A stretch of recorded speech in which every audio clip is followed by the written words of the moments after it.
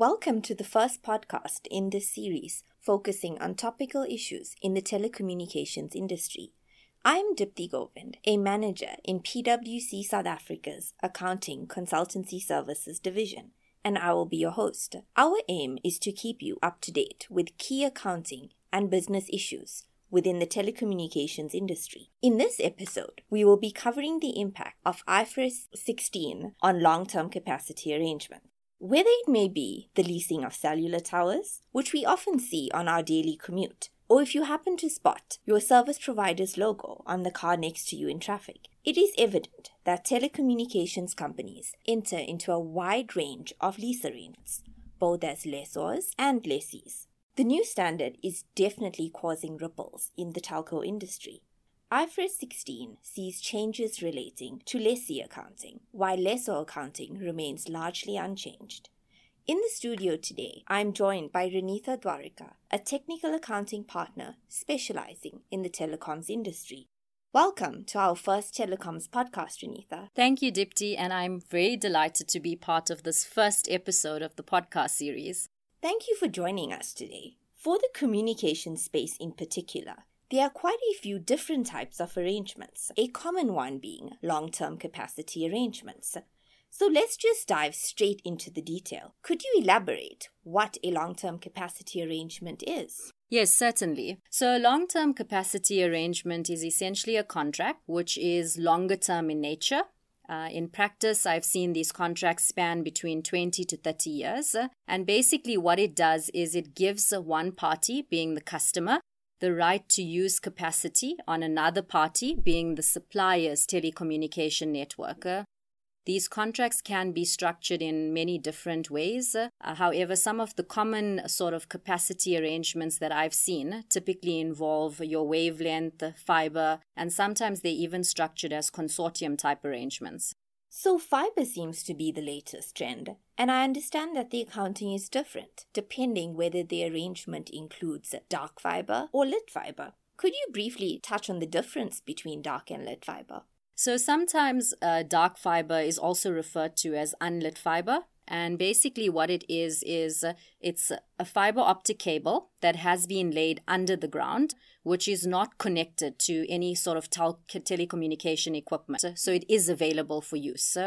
Lit fiber is then almost the opposite of dark fiber. So lit fiber is the same thing. It's a fiber optic cable that has been laid under the ground. However, it's already been lit by, for example, an operator. So it is connected to a port on a piece of a telecommunication equipment. It's interesting that you say that, as in the current technological environment, we see that leases of dark fiber are becoming increasingly common. So that background is quite helpful. So let's kick off with talking about these fiber arrangements that provide an operator with exclusive use of a fiber or multiple fibers within a supplier's fiber cable. In my understanding, in these arrangements, the customer may have an unforfeitable right of use for, say, 20 years and is responsible for lighting the fiber. Am I correct in saying that the starting point would be to consider whether the arrangement contains a lease? Yeah, so your starting point would be to identify if there is a lease. So one of the first questions you'd have to ask yourself is there an identified asset? And some of the things that you'd want to think about here in making this assessment is having a look at the contract and determining how specific the contract is about the fiber. So does it specify the exact fiber strands that the customer will use? It may even go as specific as saying this fiber strand starting at point X and ending at point Y. If it is that specific, then you are basically one step closer to saying that you have an identified asset. And what if the contract is not that specific? So if the contract is not that specific, then it's likely that there is no identified asset unless you can demonstrate that the customer is able to use substantially all of the capacity of the entire fiber cable. So let's put this in an example. If you, for example, have a 20% capacity of a fiber cable, that is likely not an identified asset, as it does not give the right to substantially all of the identified cable. If we move back now to where the contract is quite specific, then before we conclude that we have an identified asset, another thing that we will have to assess is, does the supplier have any substantive substitution rights? So before you continue there, Renitha, I have a question. Would it be correct to say that the right to substitute an asset in the event of repairs and maintenance is not deemed to be substantive? Yes, that would be right. And that is something that is specifically mentioned in the standard. So what we will have to do is you'll have to look at the contract in detail, analyze all of the terms and the clauses in the contract that give rise to a substitution right. But once you identify the substitution rights, you can't just stop there. You need to assess whether those substitution rights are substantive.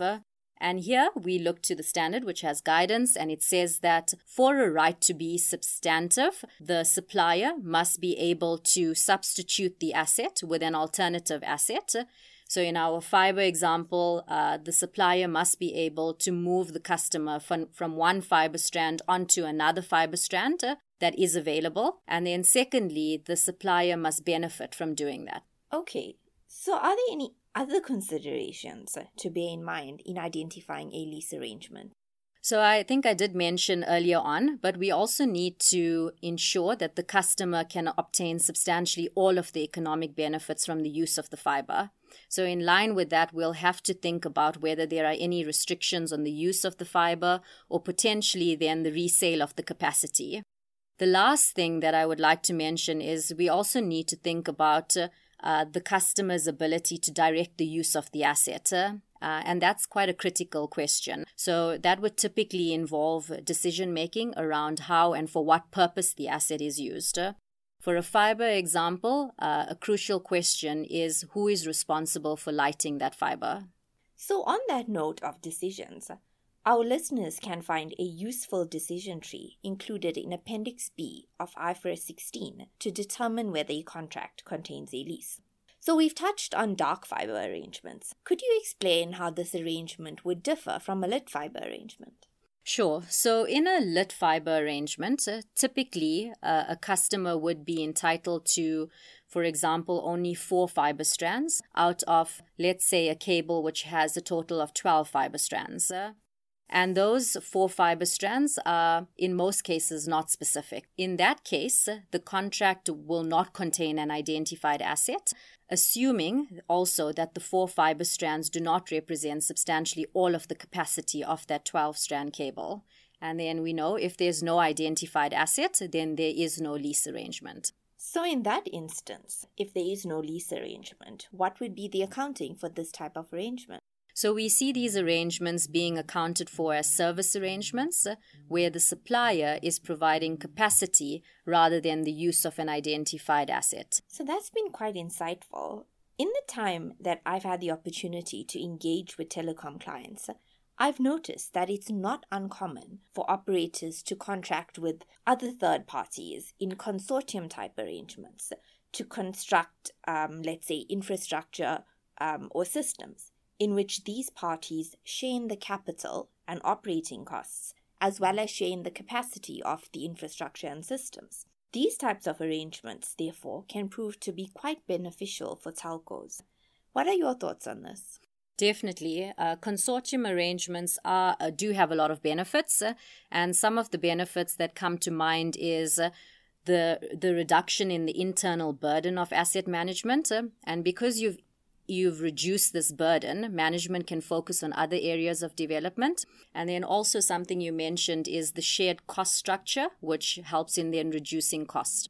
So that doesn't sound like your typical lease arrangement. Therefore, what impact is the new standard likely to have on these types of arrangements? So we'll still need to consider if the arrangement contains a lease. So let's turn this around. I'm going to ask the questions now, so we'll test your knowledge. Okay, go ahead. Okay, so let's take a typical consortium arrangement. We have 2 parties who come together to, let's say, build a subsea cable system. So they share equally in the cost of building that system. They then hold joint legal title over the assets, and decision-making around the development and then the operation of the system requires unanimous consent. Once the system is up and running, they share equally in the capacity. And let's assume further that there's no sort of restrictions on how they use the capacity. So just based on that and everything that we've discussed now about IFRS 16, would you say the arrangement contains a lease? So given that fact pattern and the points that we've touched on thus far, I would not think so, as each party shares in the planned capacity equally. Therefore, this doesn't represent substantially all of the capacity of the asset. Hopefully, I'm on the right track there. Great. So clearly you have been listening, so well done. So here what we would say is that because the parties require unanimous consent regarding the development and the operation of the cable system, the arrangement is likely to give both those parties joint control over the collection of the assets that make up the subsea cable. As a result, we would expect that this type of arrangement is a joint arrangement that would be scoped into IFRS 11 rather than our leasing standard being IFRS 16. So based on that example and the points that we've touched on thus far, it is clear that all factors need to be considered, as identifying a lease arrangement is not as straightforward as it may appear to be. On that note, Renitha, do you have any other topics or considerations that you would like to share with our audience on long-term capacity arrangements? Yes, there's a lot that I would like to speak about, but time is limited. So I'll just briefly touch on another type of arrangement, which is quite common, being the lease of wavelengths or spectrum. So a wavelength is basically a beam of light that doesn't have any physical attribute. And because it lacks this physical attribute, it's not tangible in nature. And when we look at these arrangements, we therefore think about intangible assets and sometimes even a lease arrangement under IFRS 16. In which case, from my knowledge of the standard, the lessee has a policy choice as to whether to apply IFRS 16 to leases of intangible assets. Yes, so the scope of IFRS 16 does allow an entity a policy choice for the lease of intangible assets, and it does have a few specific cases that is not included in that scope exemption. If an entity chooses not to apply IFRS 16, then it must determine whether the arrangement includes, either the acquisition of an intangible asset or it constitutes solely a service contractor.